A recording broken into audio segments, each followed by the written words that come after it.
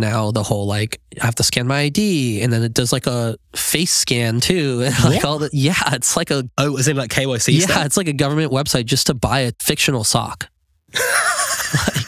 Like, I legitimately was trying to send someone a sock because they wanted the sock that I had, and I didn't want the sock because it's a picture of a sock.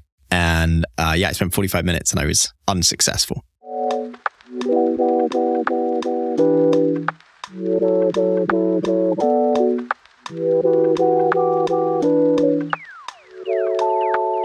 Hello and welcome back to the Floorcast, episode 66. It's a special one. No interviewees, but I am sat in person in New York. Pet with 3 C's. First of all, to my right, Chris Madden. Hello, everyone. Returning after 15, 20 episodes? Yeah, probably been a while. Shipping? Yeah, shipping. Chris K, you've just like frowned at the shipping. Are you shipping more? Oh, absolutely. Yes. Quantity Madden over has quality. me working hard at the minute. But yeah, it's great to be here. It's great to see you in person. We thought you were just an AI voice, but apparently you're not. And to my left, we have another C. We have Colin.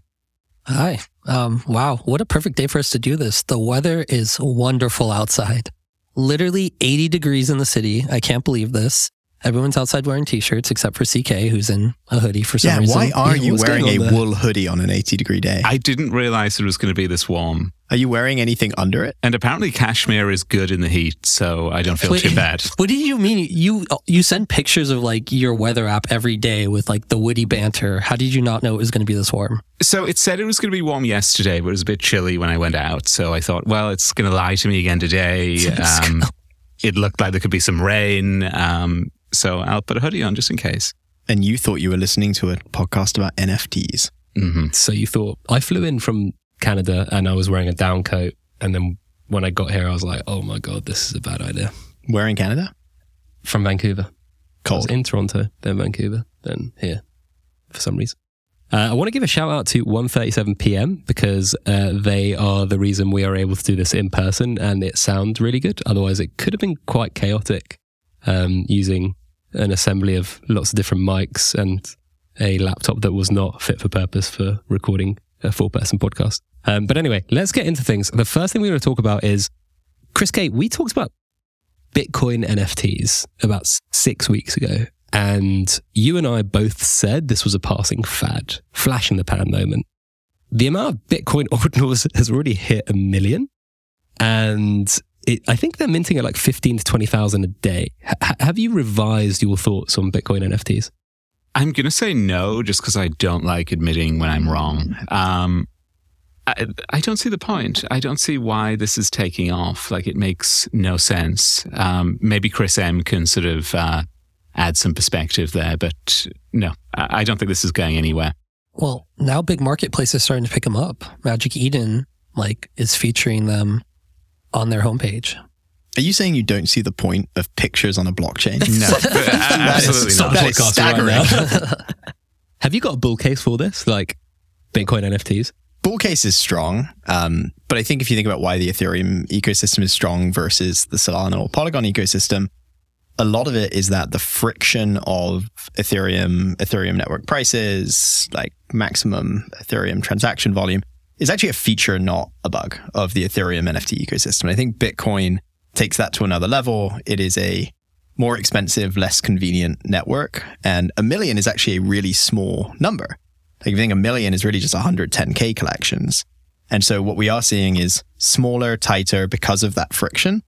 Given that this is all really just an excuse for us to speculate and gamble right now in this part of the market on things that we think are scarce, I actually think the argument that ETH had for the only place that really makes sense for $100,000 million NFTs, I think Bitcoin also has an argument for that.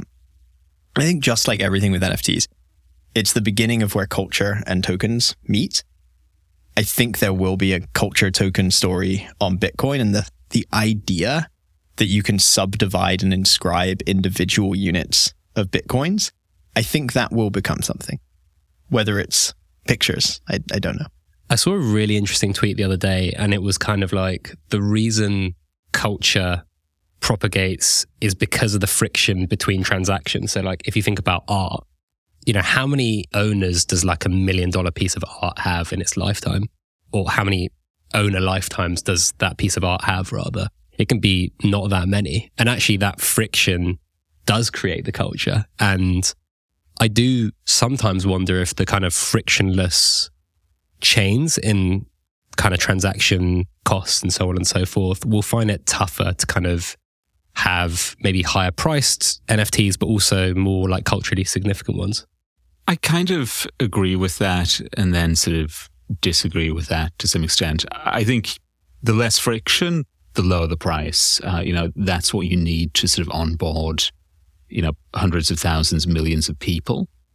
I think if you have a lot of friction as you do with Bitcoin, if you don't have sort of things trading and sort of being liquid and changing hands, are they really still relevant in the culture if no one is being exposed to them? NFTs are a freemium product, right? So only one person can own, but many can view and experience to some extent, right? Depending on what it is. If it's art or a PFP, everyone can see my Thingdom PFP that's worth nothing, but I'm the only one that owns it, right? I've never heard that argument for NFTs as freemium. And I think the problem with it is that right now NFTs have product market fit for really two things, really one thing, but we'll be generous and say two. They have product market fit for speculating on them. And I think it is today probably untrue that anyone gets any value from seeing your Thingdom other than the person who can potentially engage in the active speculation on it. I think utility is the other piece that you could maybe argue there's some like product market fit there. It's early, whatever. I think you're right about the friction. It is hard to imagine, culture requires scale at some point. It is hard to imagine Bitcoin NFTs scaling to millions of people, which makes it hard to believe anyone's going to build anything important there. I think it might be a little cottage industry though. I think in the developer ecosystem in Bitcoin as well, there's obviously like a huge divide on what they want the thing to be. And there is obviously a massive divide when it comes to ordinals and NFTs on that blockchain specifically, right? You've got like the OGs and the purists who just think this should just be digital gold or sound money, whatever it may be. And there are others who we can maybe call them more progressive, think that it can be used for other things. And I think that will make it more difficult for them to be a long-lasting thing beyond the kind of like few cultural significant NFTs. That's the kind of funny and cool thing about the whole part of it, which is it was them who, through a network upgrade, created this opportunity by creating the change as a separate unit that like sub-denominates.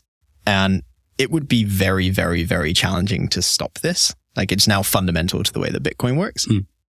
Like you'd have to upgrade the whole network, potentially hard fork. I actually don't know if that's true or not. Bitcoin Cash 2, let's go. Oh my God. I should get Christine on to talk about that. And I think there's something kind of fun and rebellious about that. The fact that it was them trying to make the network better for that purpose that has kind of irrevocably created this opportunity for people to inscribe individual Satoshis. It's kind of funny. And also that kind of speaks to the original rebellious nature of Bitcoin in the first place, right? Like the first crowd of people it attracted were like cypherpunks, people that were maybe inherently anti-establishment to some extent and kind of like nerds, to be honest. And sorry. He apologized to Chris K in particular there. Just for those that are only listening. Are you saying the Bitcoin pirates have become the Bitcoin Navy? That's a good episode title. Cool. When are you going to round us off on the Bitcoin segment of this episode? No, I think your argument is definitely interesting though about the friction. I never thought about it that way. I just stole it from a tweet. Okay. Also another thing too is like maybe like people who like JPEGs on blockchain, they just want to stick to the OG, which is Bitcoin, like all the Bitcoin maxis do. So, and maybe that will become a bigger thing in the future if there's easier ways for people to obtain it, if you want it to scale. But yeah, I'm not in the space at all. That's actually a good point. And sorry, I know we were rounding it out, but the reason Ethereum NFTs got so expensive is there were just a bunch of whales who had a bunch of Ethereum and had basically nothing to do with it. And so created this stupid little toy market.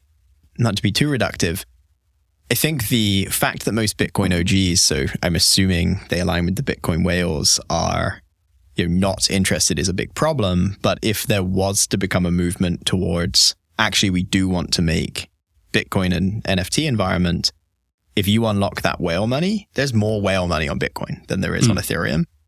So the opportunity to support a very high-priced market is real.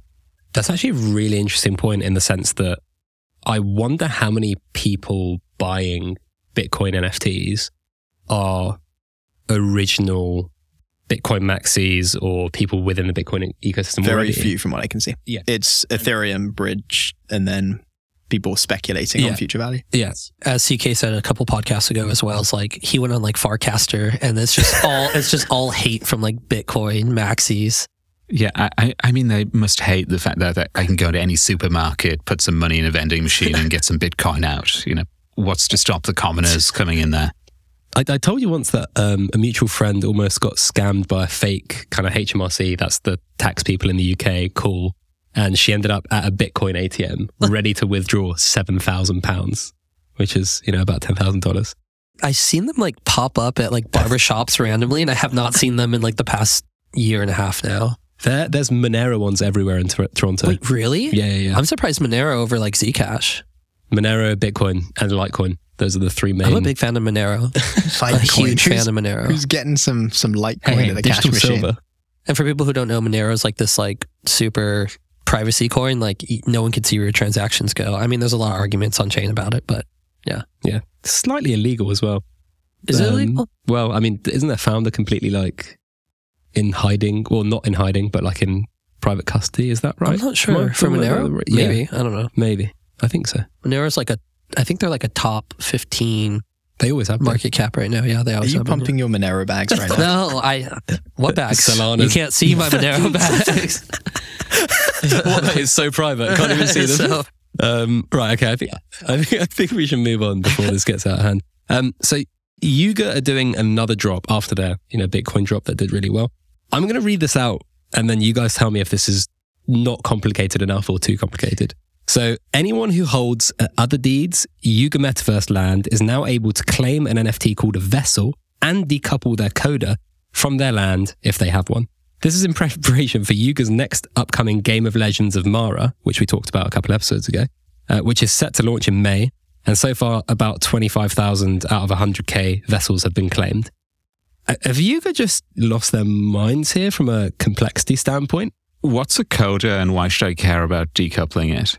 I don't know the answer to that. The coda is the little animal that I think that can live on the other side lands. And there's only like 10K of them or something, right? It's only like 20 or 30. I don't know. It's a very low amount. There's not that many of them.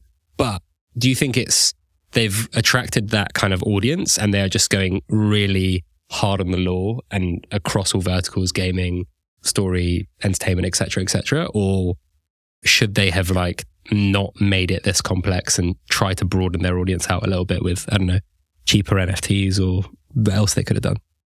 I haven't seen a fun game experience yet from Yuga. Like, there's a few interesting sort of tech demos that I'd call them, but, I think... Well, Dookie Dash did quite well. It was very simple, though. Like, Best great. games are simple. They can build a sort of competent game that is okay, but nothing that is sort of really world-changing given the resources they can invest in it. Like, it's interesting everything they're doing with these sort of claiming, burning mechanics. But yeah, I think at some point you're just sort of jumping through hoops waiting for the other shoe to drop. And I don't know, I just like to see a bit more sort of entertainment, a bit more sort of value come out of it, versus just paying gas to exchange one token for another that does something slightly different. I want to see where it's going, and I want to sort of have a reason why I should participate in this, and they just haven't really gave anything compelling yet. It's just they've raised a ton of money. They're obviously working on a lot of things. They obviously want to be a AAA game studio from the looks of it. Who doesn't these days? And, they're building lots of tech, which is great. But, for the average consumer, for the average holder, it's like, they're not really justifying why I should care right now. And like the more sort of things they do like this, where it's like, okay, well, you have complexity here. You need to sort of think about sort of how this works and then make the decision. Do you sort of do the claim? Do you not? And, how do you use these? I just think, they need to get the other stuff in gear before they move on to this. I will play slight devil's advocate for that. So, and you know my position. Fuck the apes. Like, I'm not a Yuga fan. I don't enjoy Bored Apes. I don't enjoy that culture. No, we've already used that title. You can't use it again. But so I was hanging out with my friend recently, and his son was there. Son's 11, 12 years old, and was reminding me something I knew a long time ago, which was all the ins and the outs of Pokemon series and how to play the Pokemon game with other people. And as an adult who didn't care about it, honestly, we spent 30 minutes talking about it. I couldn't figure out the rules to this Pokemon game. Like, it's very complex. However, millions of children every day like get super into it and play it and like talk about these rules. And I think, you know, where you say, what is a coda? Why should I care? Should I decouple it? Should I not? For you, those are things that are like burdensome questions. I think for the people who are just the grown-up children who live in this world right now, this is actually hundreds of hours of like research and game theory and talking in the community about the trade-offs. And I think in the absence of having any actual purpose, they do have to entertain. I think that entertainment for them looks a bit different than us. I think it's giving them something to talk about and do. And I think these are all examples of that. They're choosing whether to pick up the yellow or the blue rock in their Pokemon game and whether they should play their Pikachu or their Bulbasaur, but on chain. Not to double devil's advocate, but I don't even know what that means. I don't even know, because it's not Does exactly it like cancel it backing up out, your or? point. No, I don't know. But with the Pokemon example, right, you can release loads of games. They're all fairly cheap, or you can play Pokemon Go for free, and then there's the kind I'm of talking physical cards here. Oh yeah, I'm talking like cards that you go to the store every week and you pointlessly buy another 25 of them for $5.99, and it's endless. I've been there. But in this ecosystem specifically, the barrier to entry is quite high. So if the barrier to entry is quite high and it's complex, doesn't that automatically, basically like the pool of people that you're extracting value from is a specific pool, and enlarging that without like diminishing the value of the kind of assets that are being used or speculated on, blah, blah, is actually really, really difficult, right? For Yuga to go from like an ecosystem of 150,000 NFTs that is making them X amount of money a month. I know they kind of had this kind of freemium model with Dookie Dash and it made them a fair bit of money, but like doing that at scale from 150,000 assets to, you know, 15 million and like 5 or 10 different games is going to be very difficult. And I'd probably wager that the average price of 15 million NFT assets in the Yuga ecosystem compared to 15,000 or 150,000 is going to be a lot lower than it currently is. So there's going to always be that between a rock and a hard place for them as they grow and expand. The only way to get there, in my opinion, is with depth of lore. So they need to create a really compelling, immersive universe for the people that are there today, one that's aspirational and one that in time they want to let more people into. I see a lot about dilution of Yuga assets. I actually don't buy that at all. Bored Apes are still Bored Apes. They're still the most valuable collection. There are no more Bored Apes. The rest of the stuff, honestly, I think in the grand scheme of things, will go down as like junk that was part of their move to gaming. And I think eventually will themselves be lower priced assets. I think a lot of additional assets will exist, but I think they're going to hopefully find something that's actually fun to do on the blockchain for that group of people that they can then do for more people. Because I think Doodles is having this problem. Owning a pair of socks as a JPEG is not fun. On Flow. I don't think they've figured out like how to actually make something enjoyable for a larger group of people. If I were in one of their two positions right now, I'd rather be in the position of trying to know what we are for a group of people that prove they'll spend money with us and then expand once we know what's fun than fuck you guys. Like, we're going to go turn this into like a whole ton of low priced NFTs, same value prop, which wasn't really working in the first place. And we don't know what it is we're actually trying to get people to do. Honestly, like we were talking about Linkstyle probably 4 or 5 episodes ago. And, you know, I was writing about them in my newsletter. And that's actually one of the things that I pointed out as like one of the standout things in comparison to a lot of other NFT projects. And I know it's not completely comparable to Yuga, but the fact that they had a core set of NFTs and then straight away started thinking about scale beyond NFTs to a broader audience while still accruing value to those main NFT holders. And to your point, like with Doodles and some of the iterations they've made and all the things they're trying to do, which is really super complex, right? Like the kind of customizable angle and, integrating flow, etc. All this stuff's quite hard. And then to make it like a really fun experience that like people love in the first place is difficult. And then scaling to a broad audience that Doodles want to do with, millions of people in the future is super duper difficult. So, it'll be interesting to see how some of these NFT projects scale. You just looked at me like you really wanted to say something for ages. No, so. I was just looking at you. It's just like, when I'll look at you, missed Pat. me. Yeah, I did miss you. Long time no see. I've said this so many times, but like right now, Yuga's like the underdog in the gaming market for Web3. Like Square Enix is coming out, one of the biggest game publishers. They already said they're doing Web3. You have Fortnite doing Web3 now. And these are like all AAA game studios. It's so difficult to create a game for the masses. And I don't know if Yuga's going to be the winner long term for that, because more people might already want to continue to play games they love and be in the Web3 ecosystem that way. Yeah, I think all the big NFT projects that have raised a bunch of money and accrued massive audiences already are kind of forced to go after gaming to some extent because of the market size and the market growth. And even if you can, you can take 0.001% of that market, you're gaining a lot from it. Yeah, alternate Yuga strategy is you build deep lore, take the like 50,000 people in the ecosystem who've proved that they'll spend tens to hundreds of thousands of dollars, and actually then build on your credibility by offering a platform for the Square Enixes and whatnot of the world, be their go-to-market partner. I think the people who issue billions of NFTs will probably be many of the brands we already know.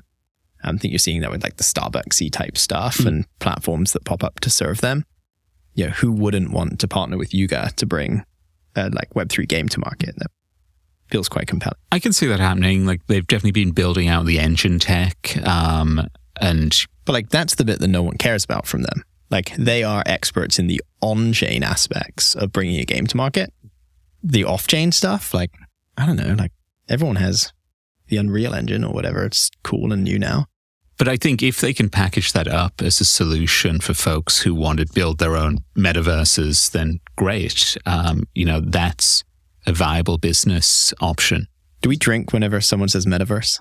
Is that how it goes? I don't have my liquor cabinet next to me today. Should we do that? No, we have drink been too doing much. it. Have you not been joining? No. Oh, that explains something. Going back to the lore thing, like I will say, Chris, like I don't sort of agree that lore is essential to building these sort of NFT gaming offerings. Like you look at Pokemon, it's not the lore. Like right now, sure, you have like a zillion Pokemons and each has a backstory, but back in the day, it was really just Pikachu and the other one. There was 250 of them. Was there? Yeah. But I feel like it's grown over time and they started with an addictive game mechanic that was sort of sticky and got people on board. Then people were like, okay, I want to learn more about Pikachu, his friends. I actually thought it was a TV show first. Play with that. Was it? But I might be totally wrong. Yeah, I think it was like a TV show, then cards, and then a video game. I think it was a comic, then a TV show, then... Like, I collected Pokemon cards when I was a kid, but... You and me both. Still got loads of them. I only remember the cards, and then like I feel like the comics and the games sort of came a bit later. It's possible you're right. I'm not an expert, but I did think Magic the TV show came Gathering first. is sort of like an example of another sort of card game. That's expanded. That's got so much expansion packs, so many like deep lore pieces. But that started small, and it was just a very addictive thing that you could play with a few friends. Yeah. I don't think the lore needs to be very deep. You need a compelling dynamic, but I think for a Yuga, I think on-chain fun. So I think Wolf Game is actually a really interesting example of this.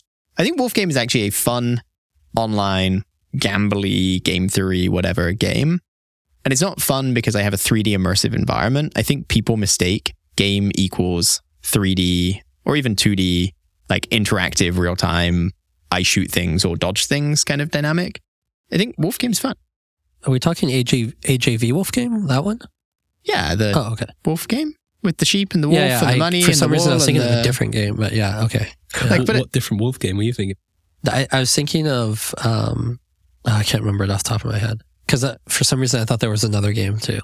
I think there's a few of them. There have been a few of these that have tried to do it. Most of them have gone to zero because of contract exploit or like just fundamental dynamics like problems. But I do think, just jumping back on the complexity point you made when you were talking about Pokemon just there, I do actually think to some extent that complexity point is quite a strong one, in the sense that I saw my 8-year-old cousin for the first time in like 4 years recently, and he had an iPad and he was playing Roblox, and I was just like, I think if he gave me that iPad right now, even though it's a very simple game, I just probably it would take me like a few days to work out what to do. And you know, I've played loads of more complex games than a random, you know, kind of arcade style or platform style game as Roblox, but it would still take me a while to like get used to the thing and the rules.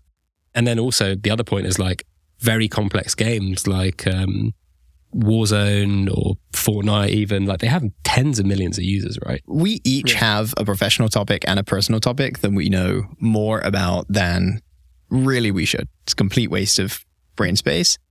And they're betting that for a few thousand people that are going to spend their money, Bored Ape and the Yuga ecosystem is going to be one of those things. And they'll probably be right, because it turns out having $100,000 on the line, it's a pretty good reason to go and do some research.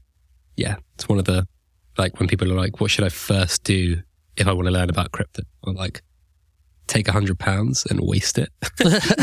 Because like Set it on fire. there is nothing that will make you learn more about like altcoin 917 than spending like £10 on it. You've been there. It's a huge learning curve. It really is. I remember when I first got into, not crypto, but NFTs originally, it was like, I spent like 3 days watching YouTube videos. I did like Zed Run after NBA Top Shots or whatever. And like, what are these? These are traits. Okay, now there's all this like, you could breed and do all this with this game. And it was so complicated, but I literally spent like, I'm not even joking, like 60 hours straight, like trying to learn as much as possible.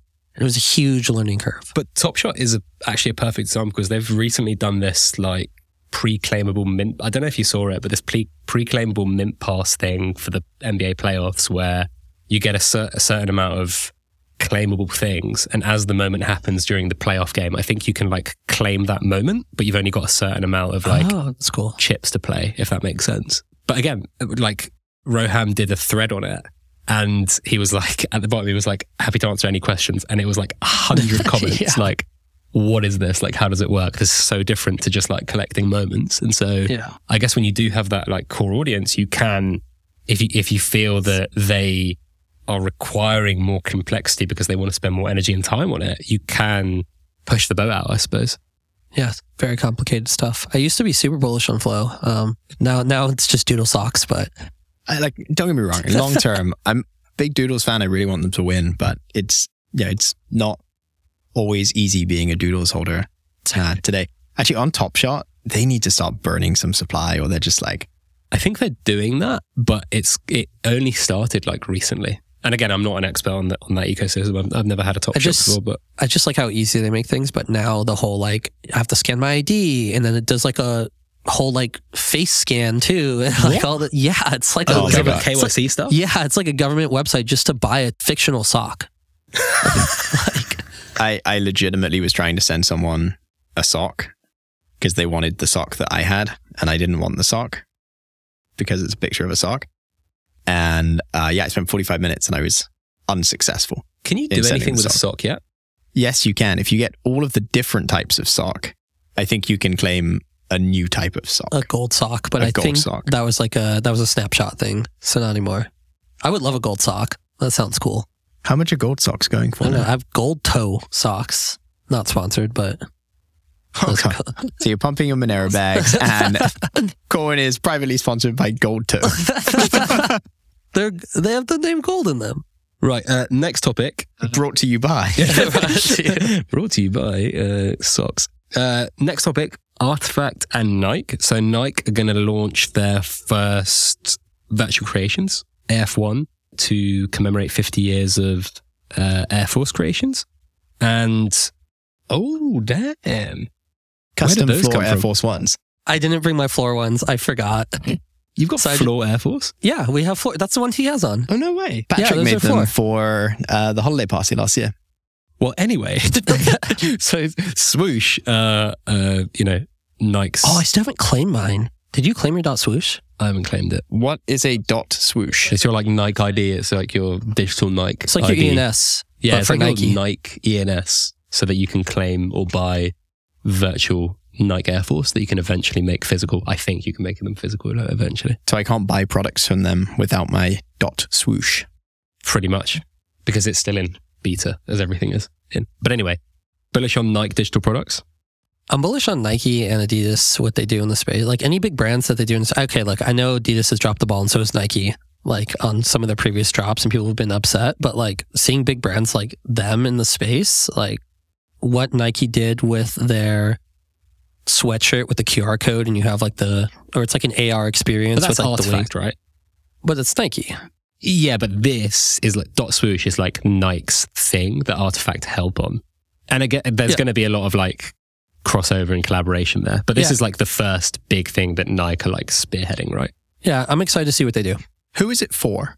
Is it for Web3 people that they want to like deepen the Nike connection with? Or is it for Nike consumers that they want to bring to Web3? So Pat, you're super into this, but my understanding was they're trying to do like what they did with the Drops app and kind of bring that to Web3-ish a little bit. Drops was cool. They started like a actual sneaker movement with Drops. They're trying to do something similar. Last time I checked, there was like 30 to 50,000 swoosh ID claims.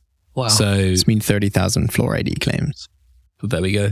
Take that, Nike. But I do see this, like, I think the feedback loop you can create with like digital products, if some of those things can be curated and then made into physical sneakers, I think is a really interesting proposition. Digital to physical is cool. I just don't know why I need an ID badge to. The reason I'm more bullish on this than what Adidas are doing is because Adidas are like trying to go very crypto native heavy, and like they've created their new like into the metaverse avatar. Have you seen it? It's like that, like it looks like a ghost, and I have not. it's for like a metaverse world. And I'm just kind of like, surely Adidas should be kind of just doing what they do where they're really successful with physical merchandise and doing it in some tandem with NFTs and digital products. I just think it's pretty weird that they've, again, slight tangent on Nike, but very going back to weird. Nike though, didn't they, what was the backlash about recently? Like one of their drops was like a shoelace like maker or something like that? The backlash recently was some of the Artifact real life like jackets or products looked awful. Did you see that? Yeah, the difference between the mocks and the real ones were like, it was wild. You know what I'm talking about? Like the shoelace thing? Like Obi-Wan like bought one for, I think he bought a shoelace. No, it's like, you know those Artifact capsule things? Oh, yeah. Like he bought one for like 1 ETH and then it ended up just being like something to do with like a shoelace or something. So then the price dropped to like 0.06. Yeah, okay. Like That's brutal. So the issue they had is when they did the Forge event with some of the Nike, with some of the Artifact Air Force sneakers, where you could customize them. OpenSea couldn't, like you could customize the sneaker, and then when you sold the customizable one, you only got the base asset. So like, I think that was one of the big backlashes someone saw on the contract. They were like, you know, as soon as you sell one of these customizable ones, all the assets are lost and you only get the base asset. So that seems pretty bad. Yeah, that is bad, especially if your value prop is customizing. They should have made with Mason. they should have. They should have made with Mason. This feature brought to you by. The slogan is should have minted with Mason. It should have made with Mason. It is their website. .com. I mean, speaking of plugs, before we move on to our final topic, which I think will be a juicy one, what's the latest from Floor? Oh man, it's a crazy week this week. Do you see all the bags under ours? Yeah, I saw you tweeting at like late EST time yesterday. I think I went to bed at like 2 something last night, and then was back up with Chris this morning at like 6:37. Yeah, it's big week. So we rolled out 3 weeks ago Floor usernames, and actually I think that's the first time we shared it publicly. We've seen about 30,000 people claim them over the last 3 weeks, which has been amazing. It's just been really cool to see people really grab hold of it. And we haven't even revealed all the things you can do with it yet, which is also going to be really cool. Yesterday, we airdropped all of the Genesis holders username claim tokens. And so essentially you can burn these tokens to claim usernames that you can't prove you own through another channel. So previously, the goal is kind of make sure that we protect this namespace as best we can by leaning on existing Web2 stuff. So, today anyone can claim their own Twitter username on Floor. So like bring their identity, port it, which is like Twitter's probably the number one Web3 identity proxy today. But with username claim tokens, you can burn them and you can claim the usernames that you weren't there on Twitter to claim. So CK over here burnt 20 tokens to get @CK. Obviously, you can't get @CK on Twitter anymore. So giving some benefit for being early. There's a little machine learning box that tries to make sure you can't get names you shouldn't. For the most part, it's working. We've seen a couple go by that we were like, damn it, should have stopped that one. But it is what it is. So that went out yesterday. This week's very much about getting username claim tokens into folks' hands and helping our earliest users to take advantage of being early. Also, haven't announced this publicly yet. When does this drop? Tomorrow. I think we'll actually be public by then. So we're launching LuxRebler and X2Y2. Yeah. Magic Eden. That sounds right. Not Magic Eden yet. LuxRebler and X2Y2 support today at midday. So that will be in the app. We're doing some co-promotional stuff with LuxRebler, which will be cool. And then actually quietly rolling out right now is notifications for all of the collections you own. So previously you had to watch a collection to get alerts. That was largely because there's just like a lot of people with a lot of collections. I got one on my way here. So now you'll start getting alerts for all the collections that you own, significant movements. There's like a little box that learns what significant means for different collections. Really excited about it. Probably the biggest step forward set of things in a week that we've done in a while. And on the back of that, lining up for our first new chain launch in a while in the next few weeks. Sorry. I just straight away looked at Corwin because I was like, is it one of the chains that he always pumps on the show? Just because and it's Monero. We can't say the chain, but we were in a meeting last week and the founder of that chain popped up in the meeting and I freaked out. Oh. It was really cool to see. Nice. Can't believe you had a call with Satoshi. I had to call Satoshi. Who is the founder of Monero anyway? Yeah. I honestly have no idea. Apparently he's under arrest or something. So probably didn't come to our Zoom. I'll put it in the description. Is that what's actually real? happening. I'll search out when someone else is talking. All right, I'm search selling out. all my coins. Has anyone got @pet yet? I need to upgrade from what? @Barisha. No one has @pet yet. In fact, actually, I don't think you can even claim it. I think I blocked it for you. Did you actually? Oh. That was nice. I think of you. everyone who put it in We didn't the block team Sid forum. though, so someone got Sid. Maybe not. Anyway, go get it. Well, because I saw someone get @Pete. Obviously, that's their name, but I thought they were like bantering my Also, name. someone got @Petter. Yeah, they got Petter. Yeah, so you need to go get @Pet. I need to go get that. I think that's what 10 burn. Yeah, 10 tokens. Yeah, 10 10 tokens. Gem 1s or 10 overall? Oh, no, 10 username claim 10 tokens. username claim tokens, sorry. I'm sure you'll have I've got that or more, yeah. I got those in my pocket. I'll be burning. I'll be burning for @Pet. What was I going to say? You should do that before this episode comes out. Yeah, I would do that today. I'm going to do that tonight. Yeah. I just haven't had Wi-Fi on my laptop in ages. I've been hiking. Is our next topic not sports ball related? It isn't. It's actually to do with, will OpenSea ever launch a token? No. Next. That was my last token topic. So, fun fact, I got like six different wallets. I had their Gemesis, is that how you say it? Gemesis, yeah. Gemesis token, and I literally just sold them all right away for like 0.06, which ended up being like $500-$600. What are they sitting at now? 0.04, I think. Okay. It's actually like, considering the amount of supply they created, not a horrible. So 180K total supply, but it turns out that there's some rarity to them based on how many trades you had on Gem previously. Like secret hidden rarity that they didn't it's a tell you at secret first. hidden rarity. There's like a Dune dashboard that has Curtis linked it to me. I'll have to find it. We can put it in the show total notes. supply of 180,000 Gemesises. That's correct. Gemesis? Yeah, Gemesis. Gemesi. About half of them have been minted so far. Is it open for public mint though? No. Like, I think it's I don't reserved think for any wallet. Are you sure? Last when time I checked, it was about 70,000. So that's what I've got actually, right that down does the make minutes. sense. Remember, it got stuck at that one number, Chris? Oh, and they hit the maximum size of a signed 32-bit integer. Yeah. Sorry, I've been doing like Monero founder research. Why? So apparently recently their founder refuted claims that he's an informant for Interpol, which makes me think He is. Allegedly. All right, Allegedly, I yes. am going to go sell my bag. You can go to an ATM in Toronto. It's Toronto. the best Let me go to Toronto to sell my Monero. Got it.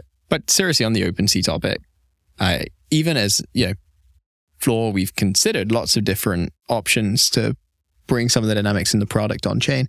And as you think about creating a token as like a US-based, good acting company that actually wants to stick around for the long game, we just saw Coinbase launch their own blockchain very intentionally. Even Coinbase, who has probably the most progressive take on being a big public compatible kind of company, make the very active choice not to create a native currency for that chain and avoid essentially ICOing the product.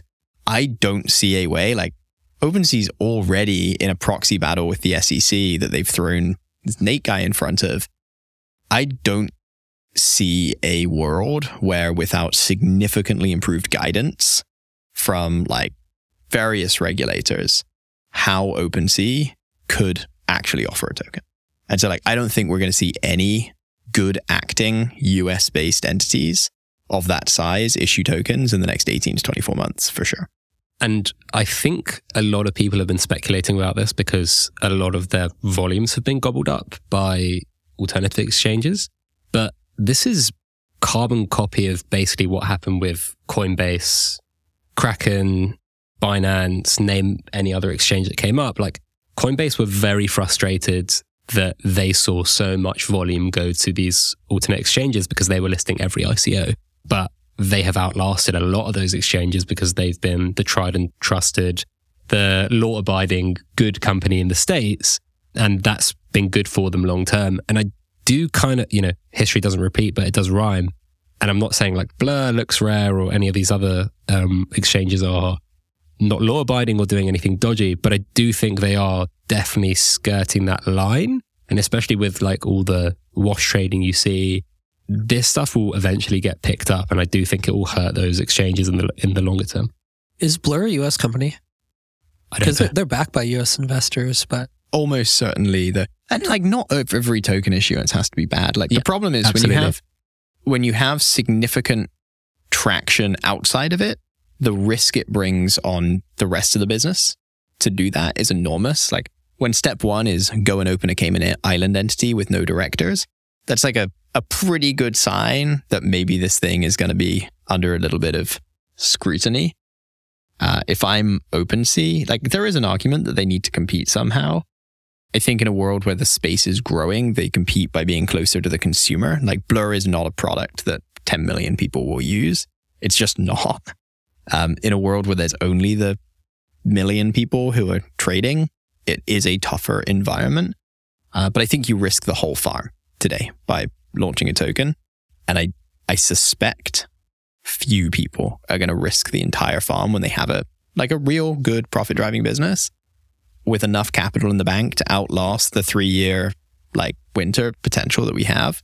I think it would be potentially short-sighted on their part. I totally agree. And to be honest with you, I'm kind of surprised that OpenSea haven't gone harder on that consumer-facing proposition. Like they obviously just launched OpenSea Pro, which we were just talking about, and that's to try and rival Blur to some extent. I do wonder if maybe at some point soon they go completely the other direction and focus on mobile and just more onboarding-y type stuff. Yeah, I hope they do because they're just trying to play catch up with Blur and being more reactive and proactive. Which makes sense, right? When you see your lunch getting eaten, it's very hard not to try and tides have turned with Blur too recently. A lot of people in Web3 are upset with them because they've caused a lot of floors to go down. But also the new OpenSea Pro is so slow. It's it is. It's I've actually not used it at all. slow. I can't get graphs to load. It's good. Oh well, it's great. Start. Should have been to a Mason. OpenSea's in a tough spot. It's unclear that the self-custodial, none of our business, what happens kind of approach is going to be able to scale to, tens of millions of users. I think the stuff that we've all sat here and complained about Flow is the other side of the coin of what we know can work to onboard more users, which is essentially custodial wallet management. I don't think OpenSea knows what its strategy is yet, or at least they certainly haven't played their hand, if they do, for something that could onboard a lot more users. I don't think it's a Fox plugin for your Chrome with you managing a private key and all of that stuff. It's the Microsoft Edge plugin.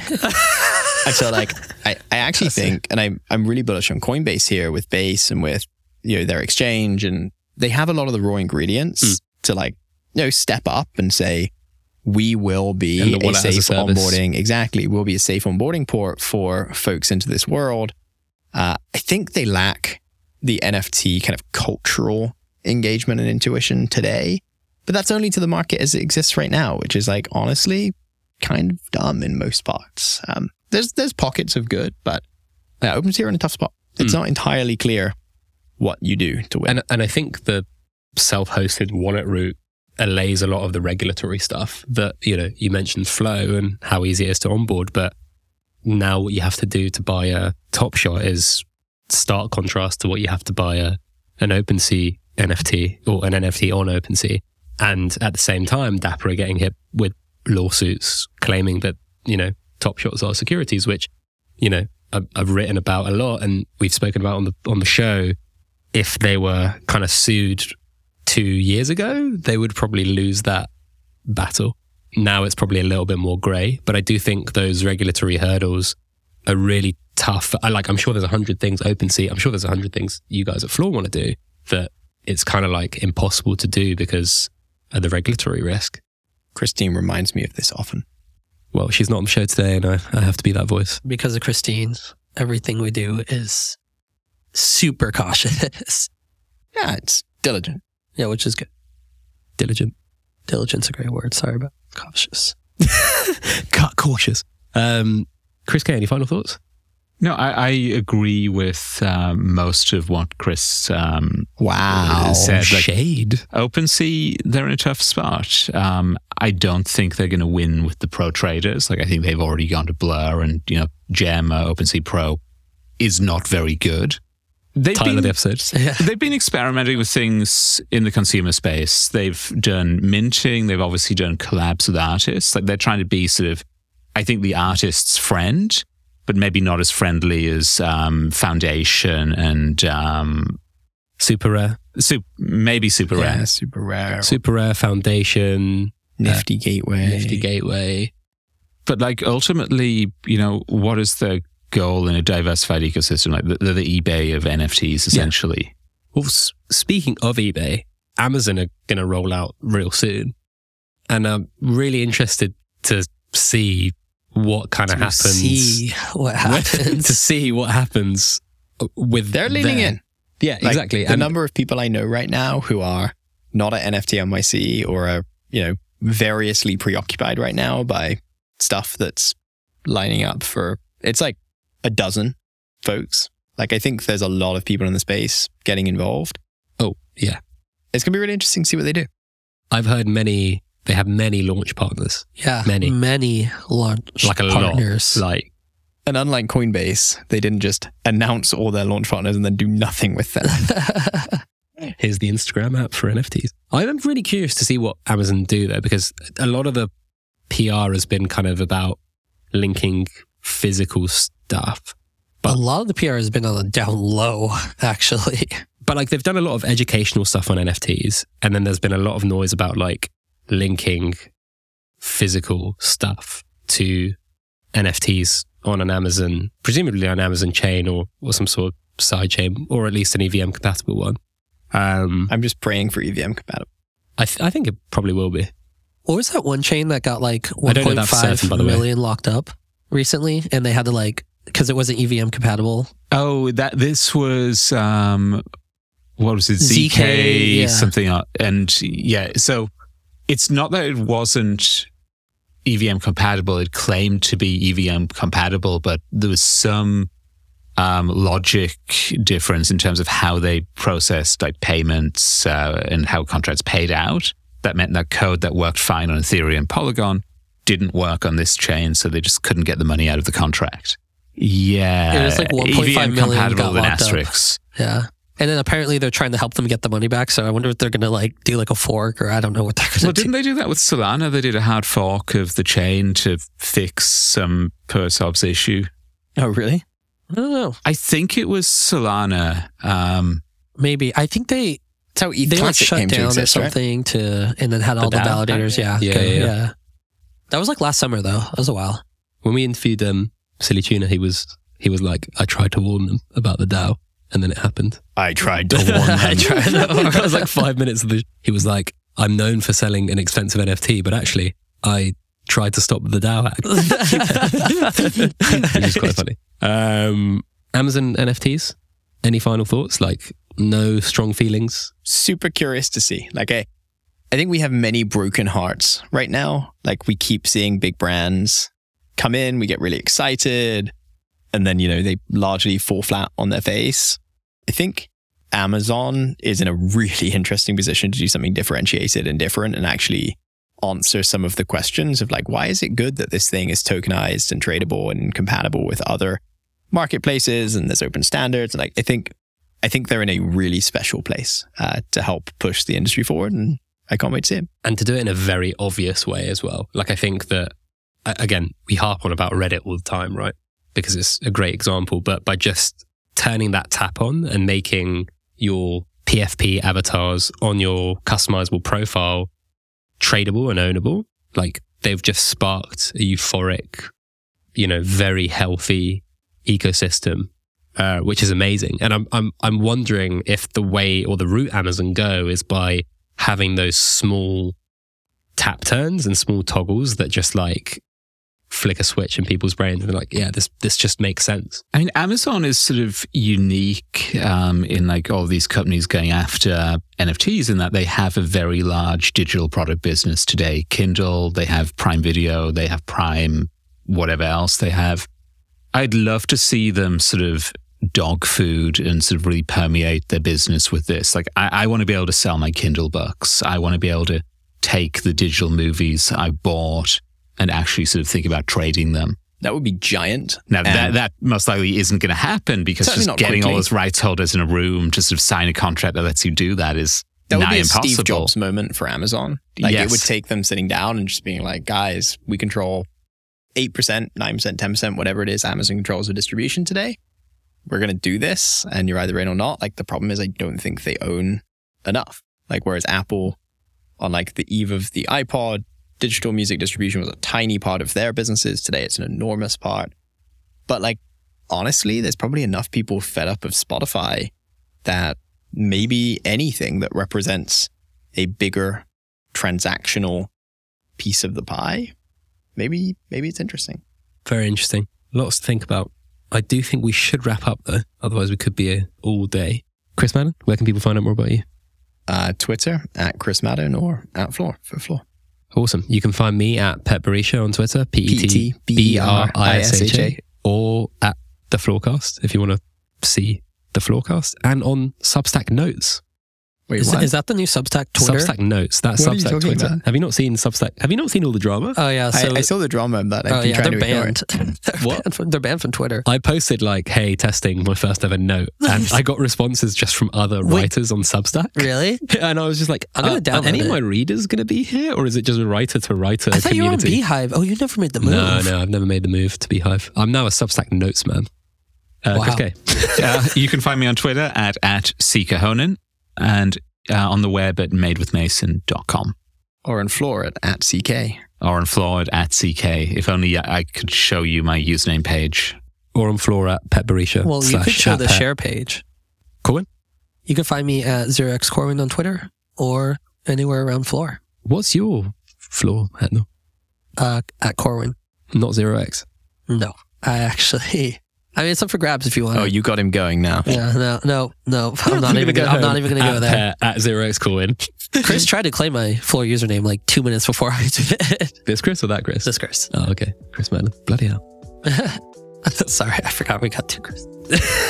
Well, thank you very much, everyone, for listening. We'll have more Floorcast for you next week. Sadly, we won't be in person. And just remember, everything we've said on this podcast isn't financial advice. It's just great advice.